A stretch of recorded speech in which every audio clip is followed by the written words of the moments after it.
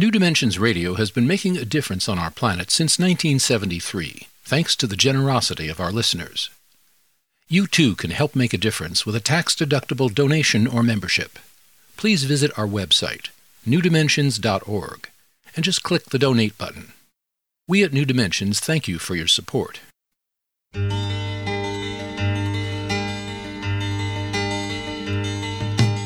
It is only through a change in human consciousness that the world will be transformed.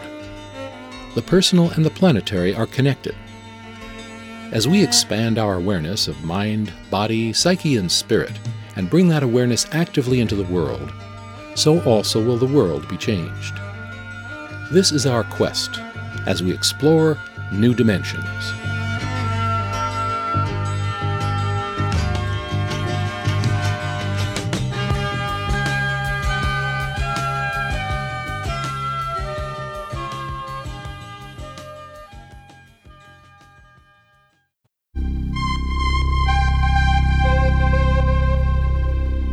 For the past 3 decades, British biologist Rupert Sheldrake has been asking questions that most scientists either haven't thought of asking or are discouraged from asking by the unwritten codes that often prevail in our scientific and academic institutions. Educated at Cambridge and Harvard, Dr. Sheldrake is the author of more than 80 scientific papers and 10 books, including his groundbreaking A New Science of Life, The Rebirth of Nature, 7 Experiments That Could Change the World, and his best-selling investigation into animal telepathy, Dogs That Know When Their Owners Are Coming Home. Dr. Sheldrake is perhaps best known for his morphic field theory, which takes a fresh look at memory, habit, instinct, and heredity, as well as phenomena such as telepathy, which are unexplained in terms of current physics. This edition of New Dimensions features a talk given by Dr. Sheldrake in late 2012 to announce the American release of his new book, Science Set Free.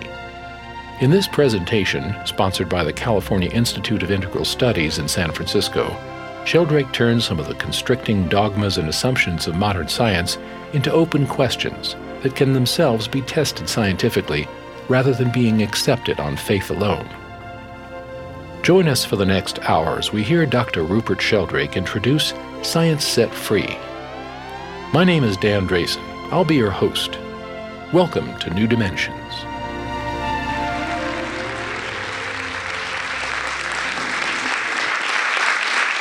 Well, thank you so much. This book, Science Set Free, is called The Science Delusion in England. And what science is being set free from, I hope, is the science delusion. The science delusion is the belief that science already understands the nature of reality in principle, leaving only the details to be filled in. That, I think, is a profoundly mistaken view. And that there's a conflict within science which is actually constricting science from what it should be doing. I see science as a means of exploring reality. But there's another side of science, which is science as a worldview or a dogmatic belief system. Now, most people are incredulous when I suggest that science is a dogmatic belief system, because they say, well, surely science is the one thing that enables us to go beyond dogmatic beliefs. It's the one thing that pays full attention to evidence and free inquiry and open-minded thinking. That's an ideal of science, and it's an ideal that I share, but it's not one that's usually put into practice. Within the sciences, there's a very strongly defined set of beliefs, which most scientists don't even realize are beliefs. They think other people have beliefs, Christians, Buddhists, Muslims, and so on, but they don't have beliefs, they know the truth. And these beliefs are taken to be such established truths that they're not even discussed. And most people outside the scientific world assume they must be true because science is so successful and has such huge prestige as a result of it. What I do in this book, Science Set Free, is take the 10 most important dogmas of modern science and I turn them into questions, treating them as hypotheses that can be tested rather than assumptions you can't challenge. The 10 dogmas are as follows. First, the belief that the whole world is mechanical or machine-like. The universe is a machine, animals are machines, plants are machines, humans are machines. lumbering robots, in Richard Dawkins' evocative phrase. Now, that's the first and the most central assumption. But it's not a proof to many places of decimals tested by experiment. It's just a metaphor. You can't prove a metaphor. It's useful in certain respects, but not in others. And my view is that nature is much better thought of as organic, as the universe is like a developing organism. Well, that's the first assumption or dogma. The second is that matter is unconscious. The universe is made up of atoms, molecules, stars, galaxies, crystals, all of which are completely unconscious. Everything in nature is unconscious, except human brains and maybe the brains of a number of other higher animals. Or for the liberal materialists, maybe going down as far as insects or worms. But nevertheless, matter itself is intrinsically unconscious. Then there's the assumption that the laws of nature are fixed. The laws of nature are the same today as they were at the moment of the Big Bang, and they'll be the same forever. And as well as the laws being fixed, the constants are fixed. The gravitational constant, the speed of light, and so on, have always been the same. The next assumption is that the total amount of matter and energy is always the same, the principle of conservation of matter and energy. Next, that nature is purposeless, and the entire evolutionary process has no purpose or direction. Next, biological inheritance is material. Everything that organisms inherit is inherited materially, mainly as DNA, or now there's added complexity through epigenetic modifications of the DNA or through cytoplasmic inheritance. But essentially, most people treat the word hereditary as if it's synonymous with genetic. Assumption number 7 is that memories are stored as material traces inside the brain. Dogma 8, the mind is inside the head. Mental activity is brain activity. It's all inside your head. Dogma 9 follows from number 8. Psychic phenomena are illusory. Things like telepathy may appear to exist. Lots of people may believe they've had telepathic experiences, but that's because they're not smart enough to realize it's just coincidence or must have some other perfectly normal explanation. It's an illusion. And dogma 10, mechanistic medicine is the only kind that really works. Alternative and complementary therapies may appear to work, but that's because people would have got better anyway, or it's just the placebo effect. Well, those are the 10 beliefs which underlie the modern worldview. Within science, some of them are questioned by some scientists in some areas of science, and as I hope to show, all of them really have been superseded by advances in science itself. But nevertheless, these are the beliefs that most people pick up during the course of their scientific education, or indeed in the course of any kind of education, because almost all modern people have been brought up to have a respect for science and to believe it must be true. So these are the default assumptions of most educated people. Now, when we turn them into questions, things look very different. First of all, within science, you're not meant to question them. If you question them, you break taboos, and there's all sorts of sanctions against breaking taboos. I don't have time this evening to go into all 10 delusions, but I'll just deal with 2 or 3 of them. I'll start with the total amount of matter and energy is always the same, since the moment of the Big Bang, when all the matter and energy in the universe suddenly appeared. As my friend Terence McKenna used to say, modern science is based on the principle, give us one free miracle and we'll explain the rest. And the one free miracle is the appearance of all the matter and energy in the universe and all the laws that govern it from nothing in a single instant. As Terence used to say, that's the limit case of credulity. If you can swallow that, you can swallow anything. This is the assumption that I myself questioned last. I only really questioned it 2 or 3 years ago. I'd questioned all the others during the course of my scientific career, but not that one. I thought this is the one that's most certain, that's most unquestionable, and it's the one that I'd believed longest because I learned it in elementary physics lessons. I thought, though, I should include it in this book because I also thought it would be good to find at least one of the dogmas of science was true. I didn't want to seem one-sided by finding all 10 were false. I hoped that this one would turn out to be true. I had nothing against it to start with. But the more I looked into it, the more dodgy it seemed, until I now see it as a house of cards built on foundations of sand, to combine metaphors. First of all, what's the history? Is this something people have established by detailed experiments measuring things with incredible accuracy to many places of decimals? No. This dogma is based on philosophical and theological assumptions that have been around for centuries, even millennia. They were codified in the 19th century, in the 1850s, in fact, in the laws of thermodynamics and in the principle of conservation of matter and energy, and appear to be certain truths. But while most of us may pay a great deal of reverence to these principles, physicists themselves have felt less bound by them. In the 1980s, it became clear that galaxies were attracting each other much more than they ought to if you add up all the matter in the stars, make a generous allowance for black holes and planets and gas clouds. It also turned out that stars within galaxies were being attracted much more than they should have been, according to the amount of matter in the galaxies. So something was wrong with this model. So how could physicists fix it? Well, simple. They could increase the amount of gravity by just adding in more matter to their equations. They add in exactly the right amount to make the equations balance. And what is this matter they've added in? Well, it's dark matter. We don't know what it is, but we know it must be there because it makes the equations balance. To this day, nobody knows what dark matter is. Its nature is literally obscure.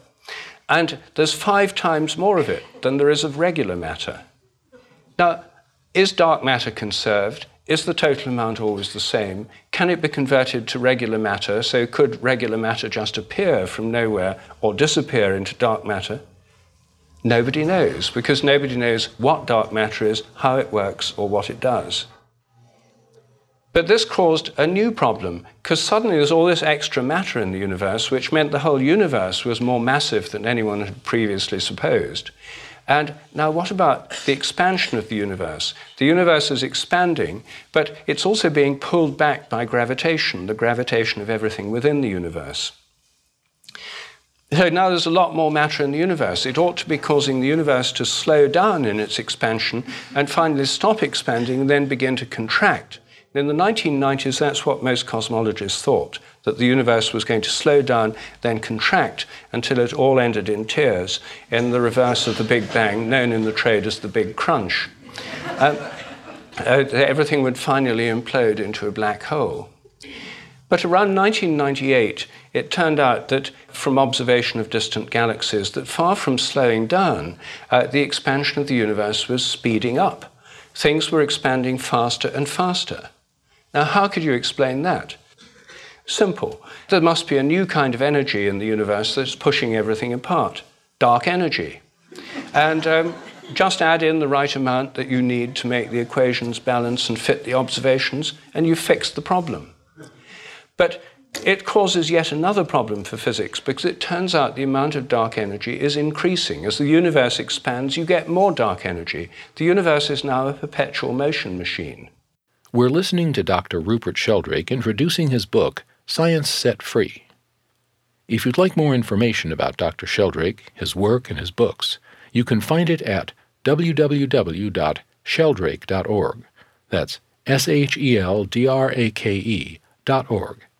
Or you can get there via the New Dimensions website, newdimensions.org. I'm Dan Drayson, and you're listening to New Dimensions.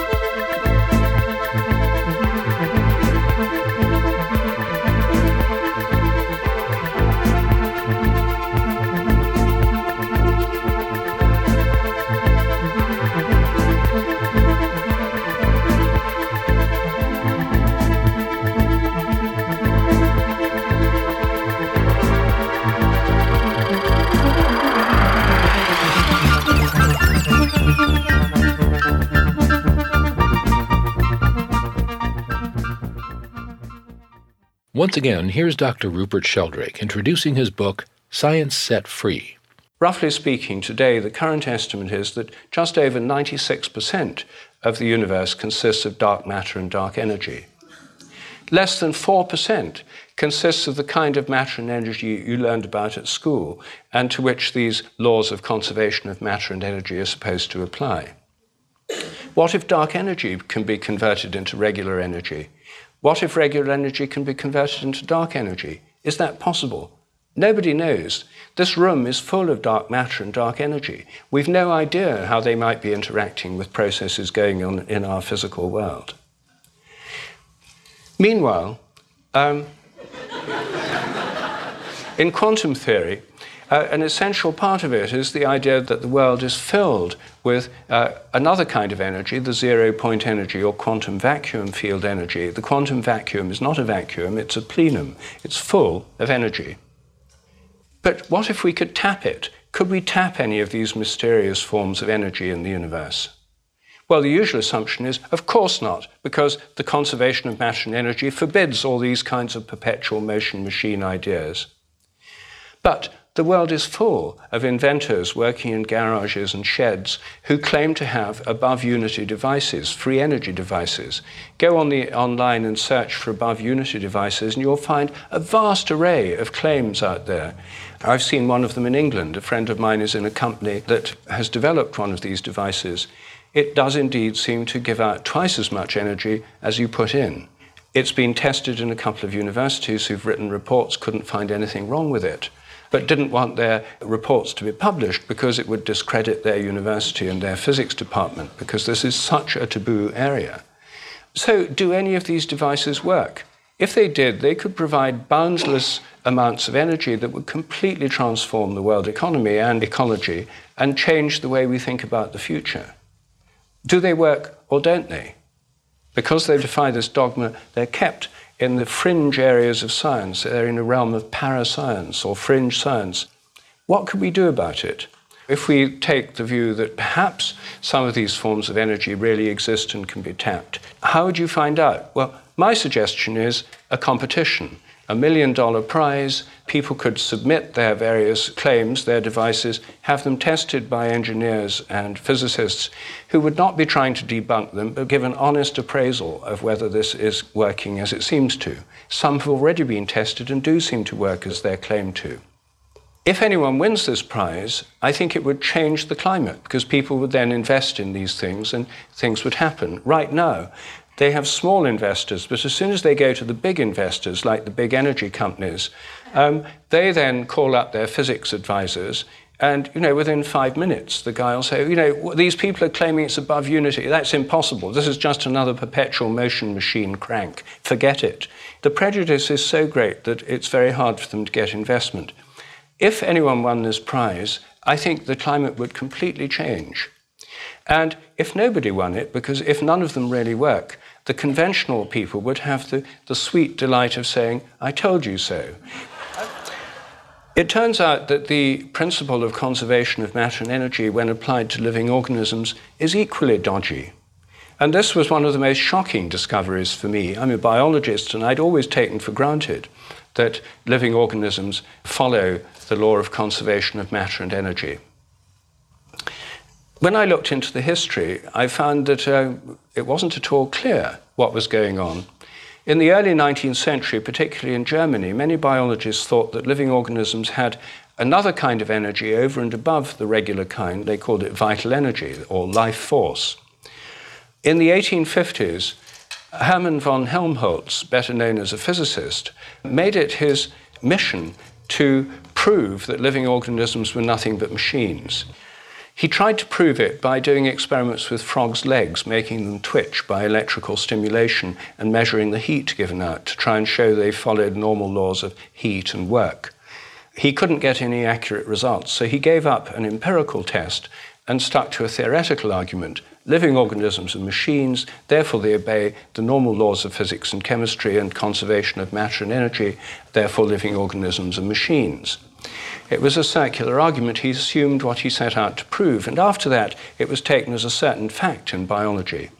It wasn't until 1899 that anyone tried to test this experimentally with human beings, and there was one test with a dog before that.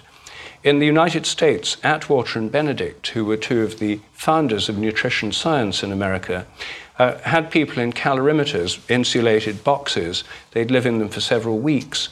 All the gases going in and out were measured, the urine, the feces, the food, the energy, and so on. And they did this to establish, or as they put it, demonstrate, that humans were nothing but machines obeying the regular laws of physics. Their first results turned out to be wrong, so they simply changed the correction values for the nutritive values of the foods so they could get the right answer. And they came up with a result in agreement with the theory to an accuracy of 99.9%. Everyone heaved a sigh of relief. This was now proved. It was the foundation of nutrition science. It was a firm foundation for biology. People wrote articles saying it was the last nail in the coffin of vitalism and so forth. It wasn't until the 1970s that this work was re-examined by an American nutritionist called Paul Webb, working in the Midwest. He redid their experiments and found huge discrepancies. He found that people who were obese and doing very little exercise put out about 25% less energy than they ought to have done, whereas people who were not eating and doing a lot of exercise somehow had excess to 25% more energy than they should have done. He then looked back at the classical results of Atwater and Benedict. They'd found similar discrepancies, but they'd carefully got the right number of people below the average and the right number above the average, so they cancelled out to give this perfect expected result. When Webb published his results showing these massive discrepancies, instead of it causing consternation in the world of nutrition science, it was just ignored. When people in other cultures, like Hindus, talk of prana, or Chinese or Japanese talk of chi or ki energy, this is treated as purely metaphorical. It can't be real, because we know that living organisms obey the normal laws of ordinary energy. But nutrition science is full of anomalies all over the world, in India, in medieval Europe, in China, and the United States. There are people who claim to be able to live without food. These breatharians, as they're now called, have a long ancestry in many parts of the world.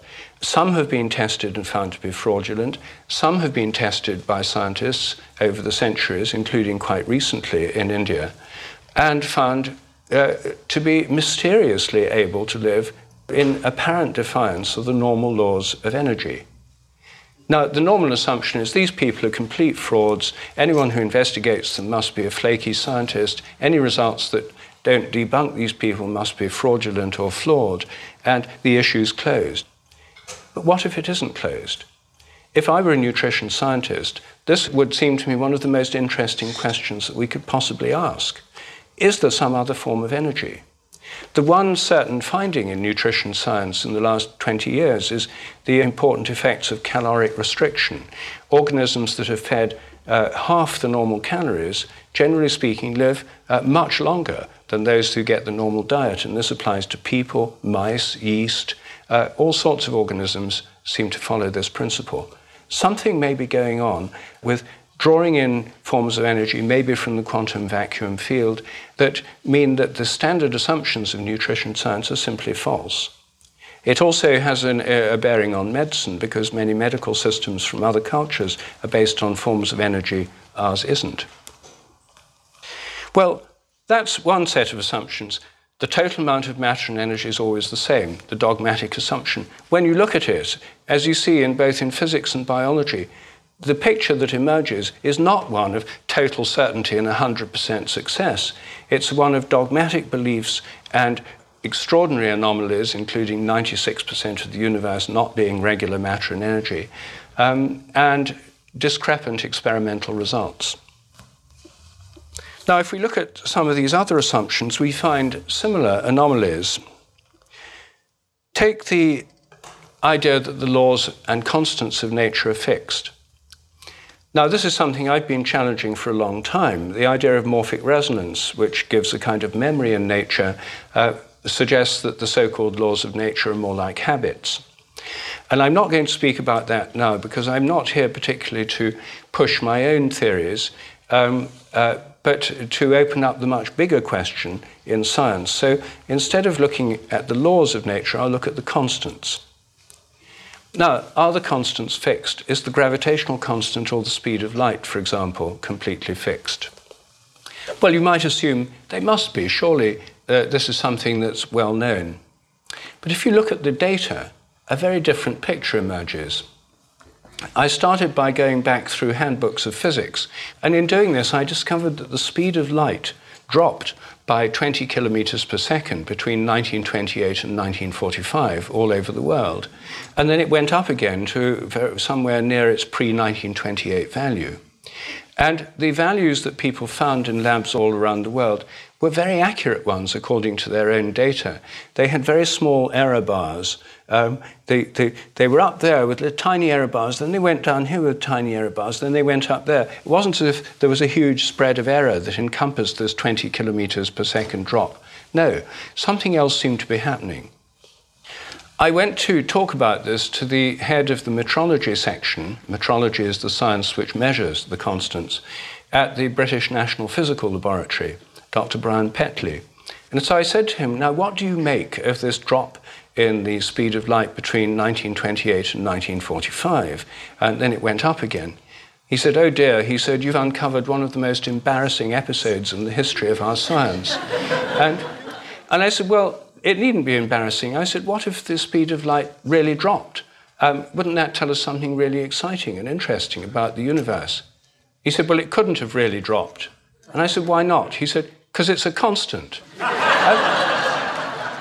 So then I said, well, then how do you explain this discrepancy, this drop, with people getting these small errors? I said, the only thing I can think of is that people, suddenly the fashion changed and people started adjusting their results, fudging them to get what they thought was the expected value.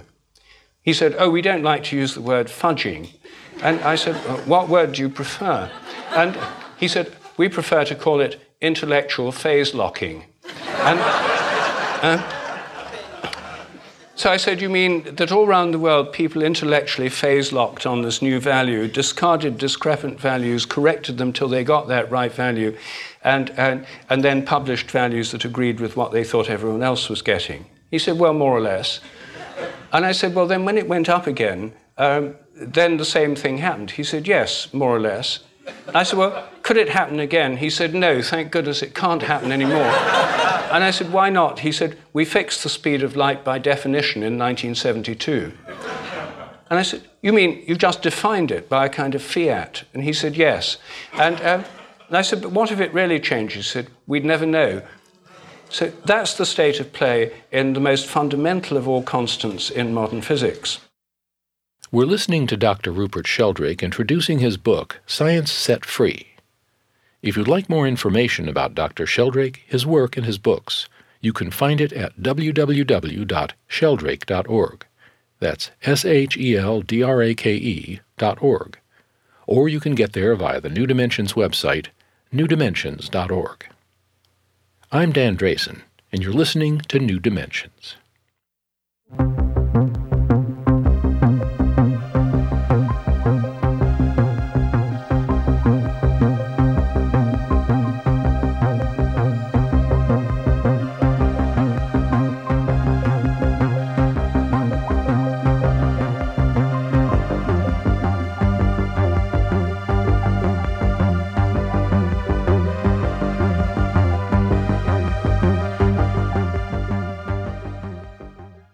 Once again, here's Dr. Rupert Sheldrake introducing his book, Science Set Free, at a talk in San Francisco in late 2012, sponsored by the California Institute of Integral Studies. With the most ancient of constants in physics, Newton's universal gravitational constant, big G, as it's known in the trade, it's written with a capital G. The values of big G have been fluctuating wildly. Even in the last 10 years, it's varied by more than 1.3%. Most people assume these things are accurate to many places of decimals, but not so. Big G varies embarrassingly. And how they actually fix the value of G is they get different labs around the world measure it. They take an average of their measurements, discarding ones that seem to be too far off on the grounds they must be errors. Then the different labs submit them to the International Committee on Metrology. They then discard any values from labs where they think the lab must have got it wrong because it doesn't agree with the others, average the remaining ones and come up with what's called the best value of G. When I left Dr. Petley's office, he said, "Oh, by the way, you might like to see this." He said, "It's just come from the press," and he leant down beneath his desk. There was a cardboard box full of pamphlets. He pulled one out and gave it to me. He said, "The latest values of the physical constants." So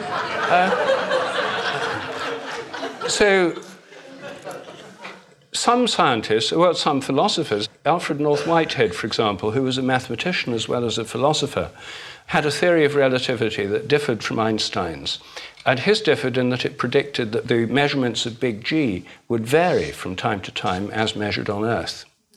And so there is a reason for thinking they might vary. They might also vary if there really is dark matter and if it's in clouds of uneven density, if the Earth passes through them in its orbit round the Sun, or if the Earth in different parts of its orbit is affected differently by dark matter out there in the galaxy, it could affect these measurements. So the question is, do these measurements vary similarly all around the world? In 1994, in my book, 7 Experiments That Could Change the World, I tried to encourage metrologists to look at the raw data and see, are they all, the values of G, all up, say in June, and down in July, or down in December? Do they vary together? Is there a cyclical variation in these around the world? They refused to do it because they said, G is constant, this is a meaningless question.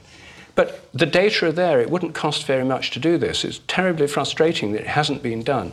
I think if it was done, we might find meaningful variations in G which could actually be analyzed and give rise to new science.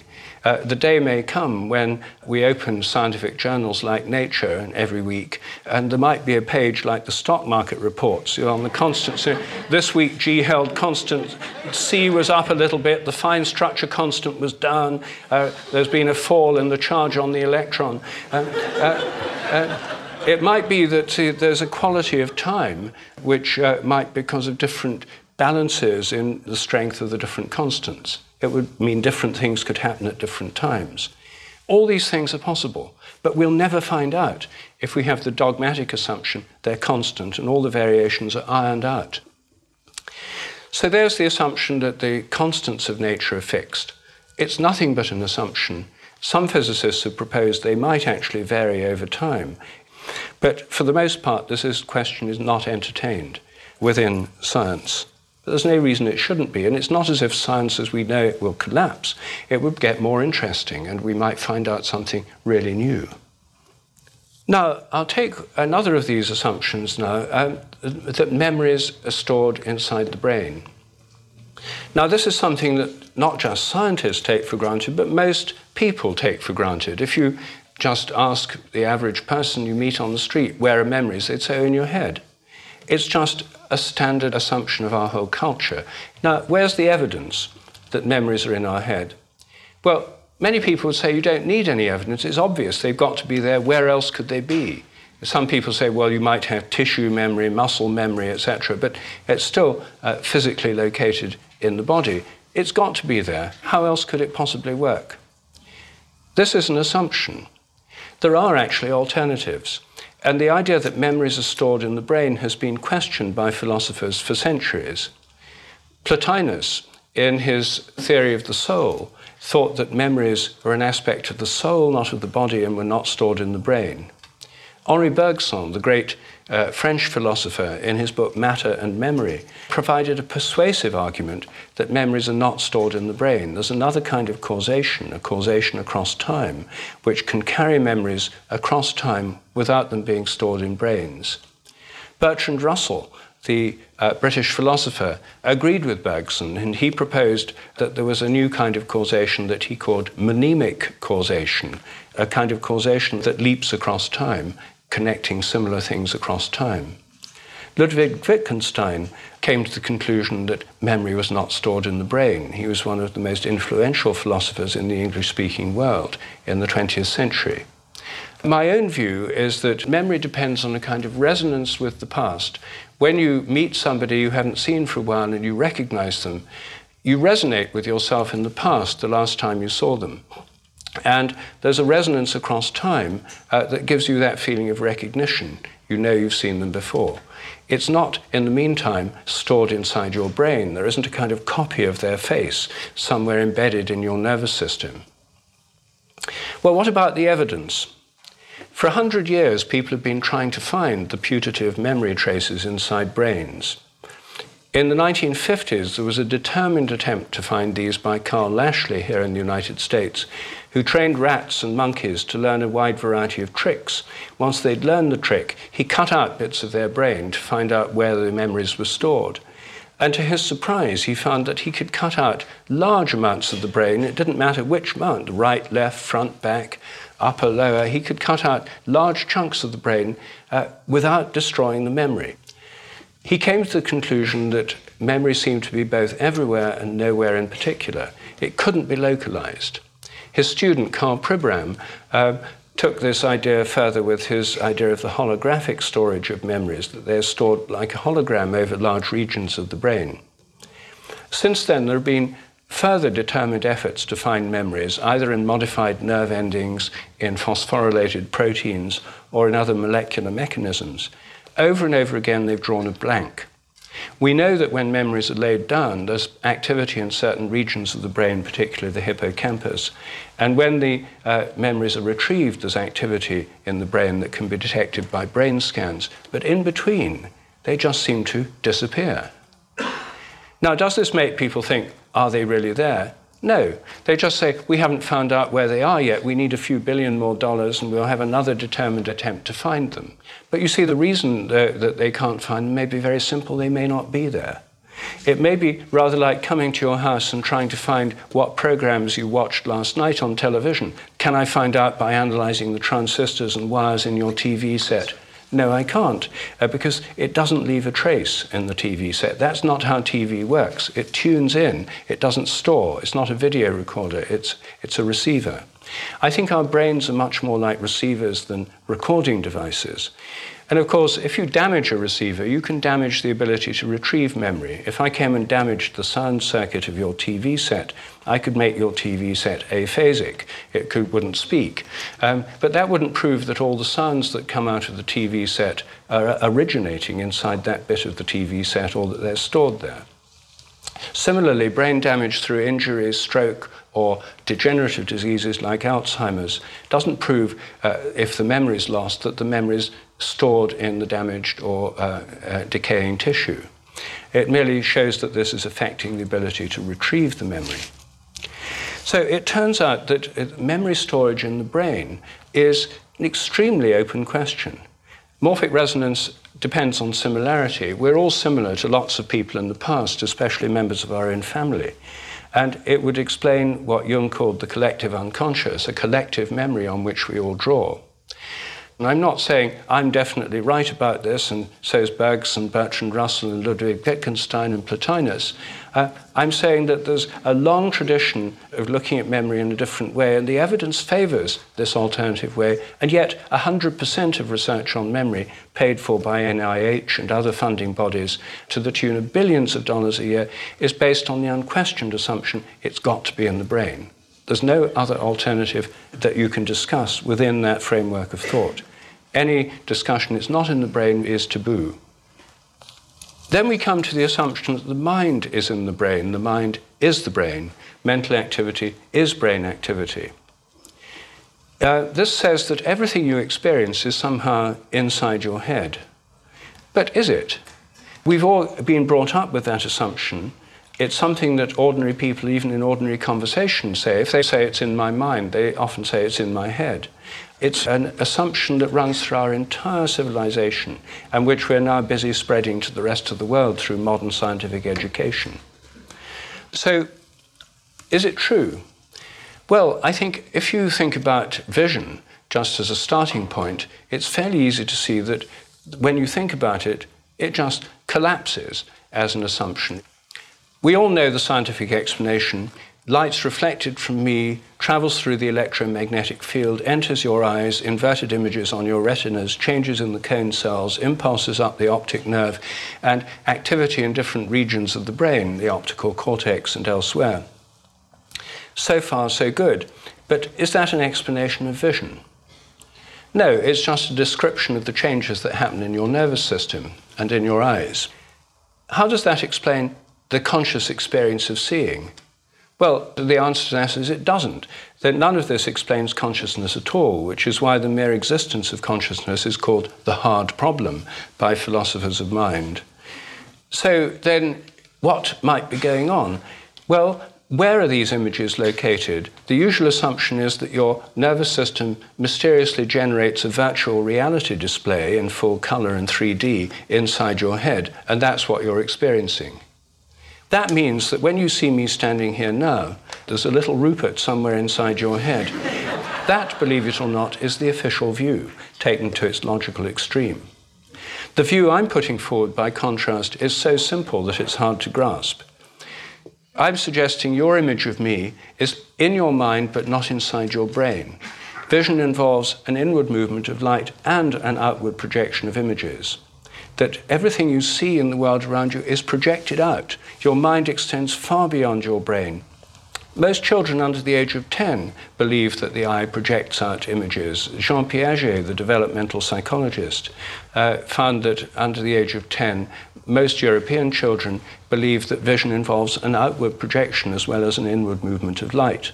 However, Piaget said, rather pleased with himself, that by the age of 10 or 11, the average child learns the correct view, which is that thoughts and images are invisible things located inside the head. Now, most of us have taken that on trust, but no one's ever seen a thought or an image inside a head. All they've seen is electrical changes in brain activity. So, is this just a philosophical question, or can it be tested?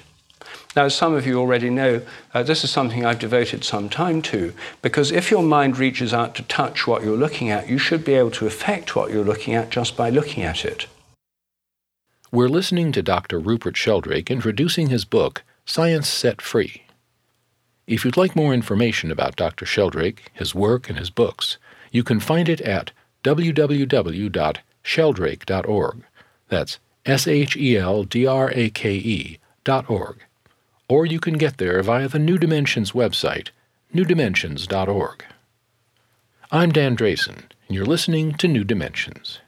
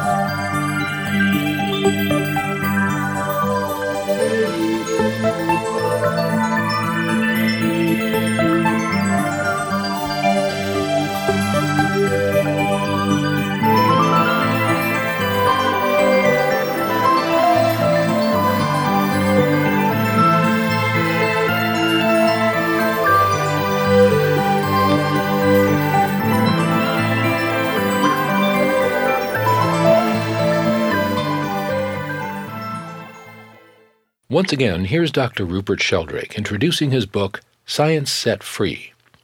Most people have had the feeling of being stared at and have felt when people are looking at them from behind. If you look at them from behind, through a window, they can't hear you, they can't smell you, they can't see you, they don't know you're there by any other means. Can they feel your gaze? I've done lots of experiments. These experiments have given consistent, repeatable results. People can tell above chance when they're being stared at. This experiment's also been running in the Amsterdam Science Museum, the NEMO Center, for 15 years now.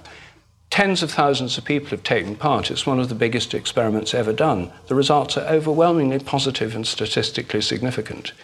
This is one line of argument that I think is persuasive in showing that the mind isn't confined to the inside of the head.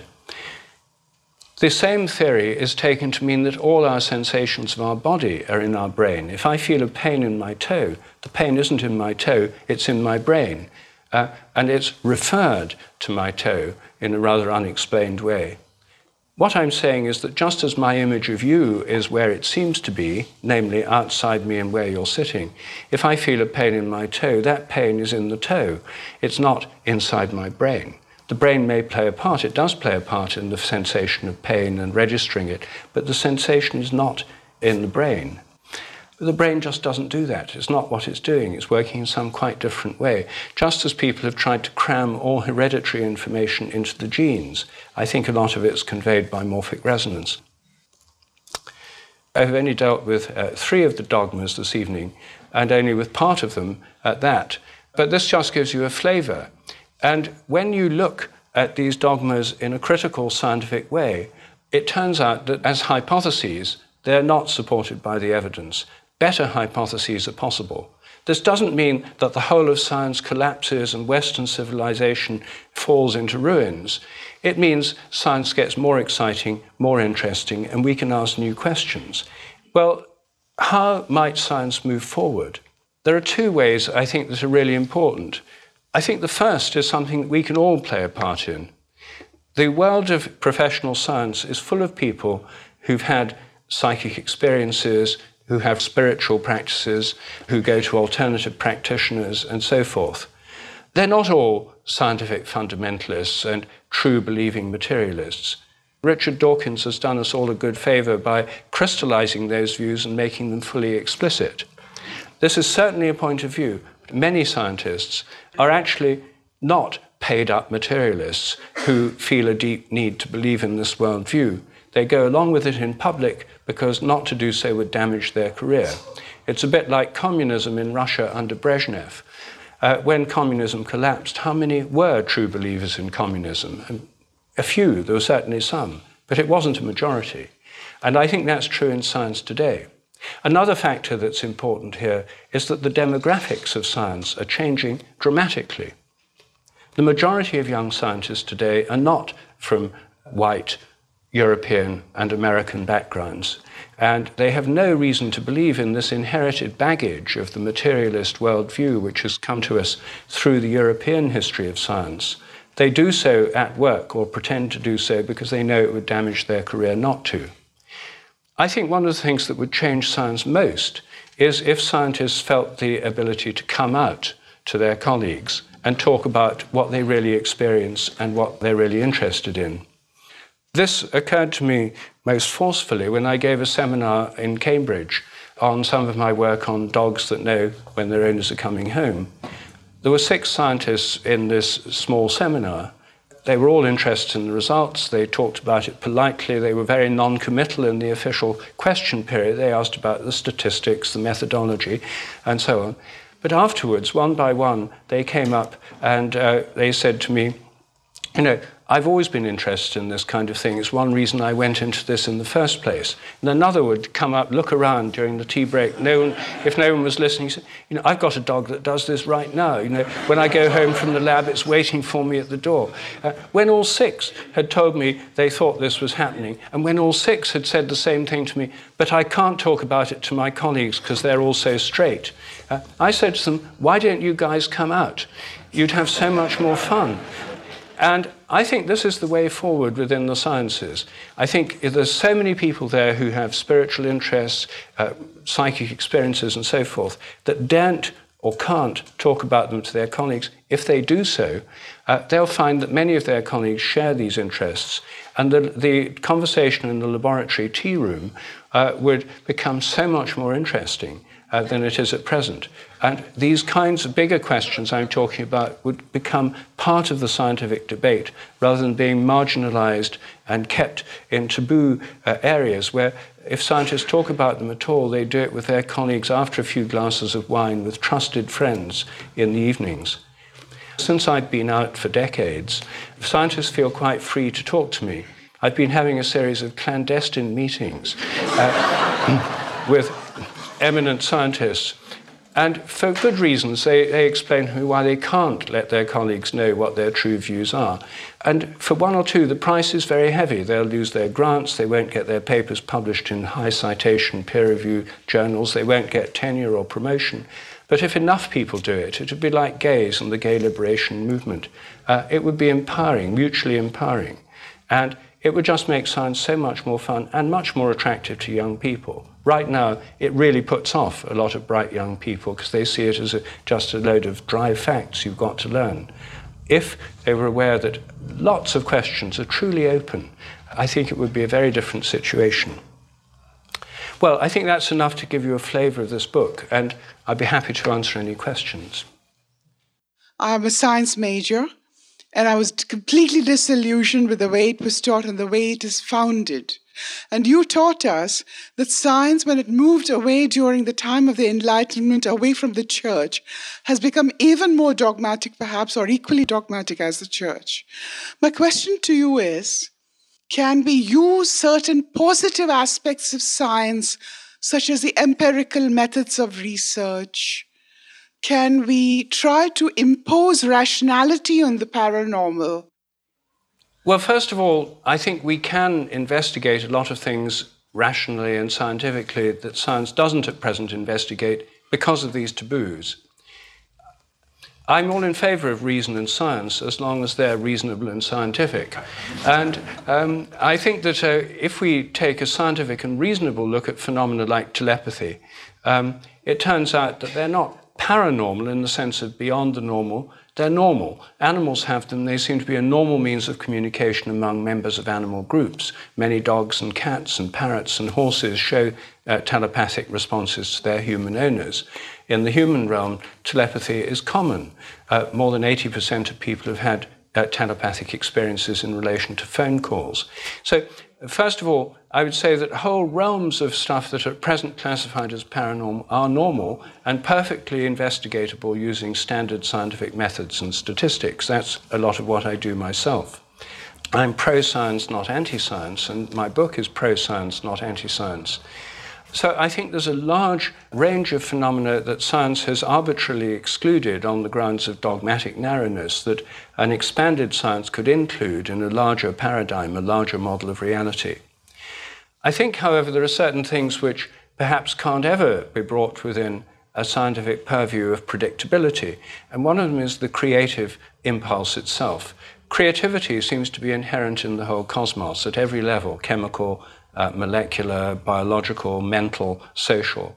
The whole universe in evolution is an interplay, in my view, between habit and creativity. Habits lead to repetitions and the regularities of nature, which are very important, and without them we wouldn't be here. But the creativity, when new things happen, it's literally unpredictable. If you could predict the next creative breakthrough in any subject, you would have made that breakthrough. You can't predict creativity, and I think that's because there's an element of freedom in the whole evolutionary process, a creative freedom which works through evolution, which can't be pinned down by science. How do you think about the public education of science, especially in a country like America, where there's a large sector of the population that's actively denying many what would seem to be scientific facts? Well, there is no country like America. This sort of anti-science movement, creationist movement, hardly exists in Europe or in most other parts of the world. It's a peculiarly American phenomenon. The reason the book's title is different in America is because the American publishers thought that The Science Delusion would be mistaken in America as being a creationist tract and climate change denial and so on, which it's not. So Science Set Free actually better expresses what the book's about. I think most people are quite capable of understanding there can be uncertainties. There's uncertainties in everything about the weather, the economic prospects, one's health.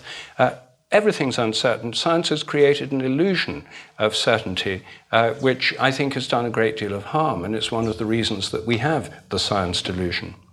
So my own approach is to show that science can in fact investigate things that people haven't looked at before. For example, my research on dogs that know when their owners are coming home. Most people on the right or the left are really interested in, does my dog really know when I'm coming home? This isn't a political issue. It's a scientific one. And you know, some people say, well, it's just routine, or they smell you. And then you can do experiments to find out, is it just routine? Can they just be smelly? And when I talked about these things in popular newspapers and on popular television channels, I find most people are truly curious. It doesn't arouse dogmatic responses, and people feel this is the kind of thing science should be doing. I think it is the kind of thing science should be doing.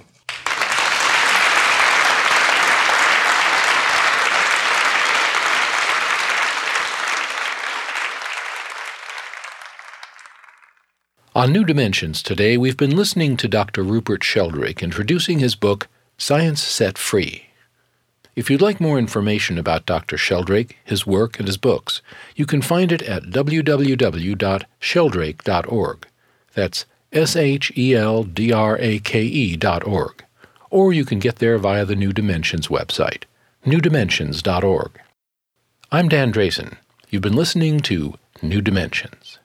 This is program number 3476. New Dimensions Radio has been making a difference on our planet since 1973, thanks to the generosity of our listeners.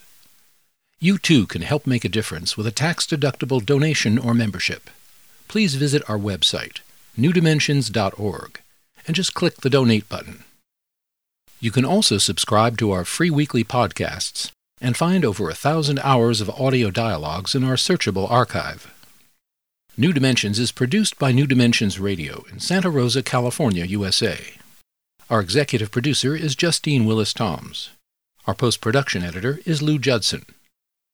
For over 4 decades, New Dimensions has been producing weekly conversations at the leading edge. We sincerely thank all of you who have supported us by being members of Friends of New Dimensions, as well as members of our affiliate stations. My name is Dan Drayson. On behalf of everyone at New Dimensions, whose endeavors make this program possible, I'm wishing you well. New Dimensions Radio is an independent producer supported by listener contributions. To find out more about the program you've just heard, to subscribe to our free weekly newsletter and our New Dimensions and New Dimensions Cafe podcasts, and to access thousands of other programs in the New Dimensions archive, please visit our website, newdimensions.org.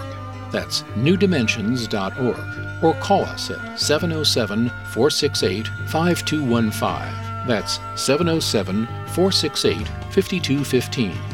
Please join us next time as we explore New Dimensions.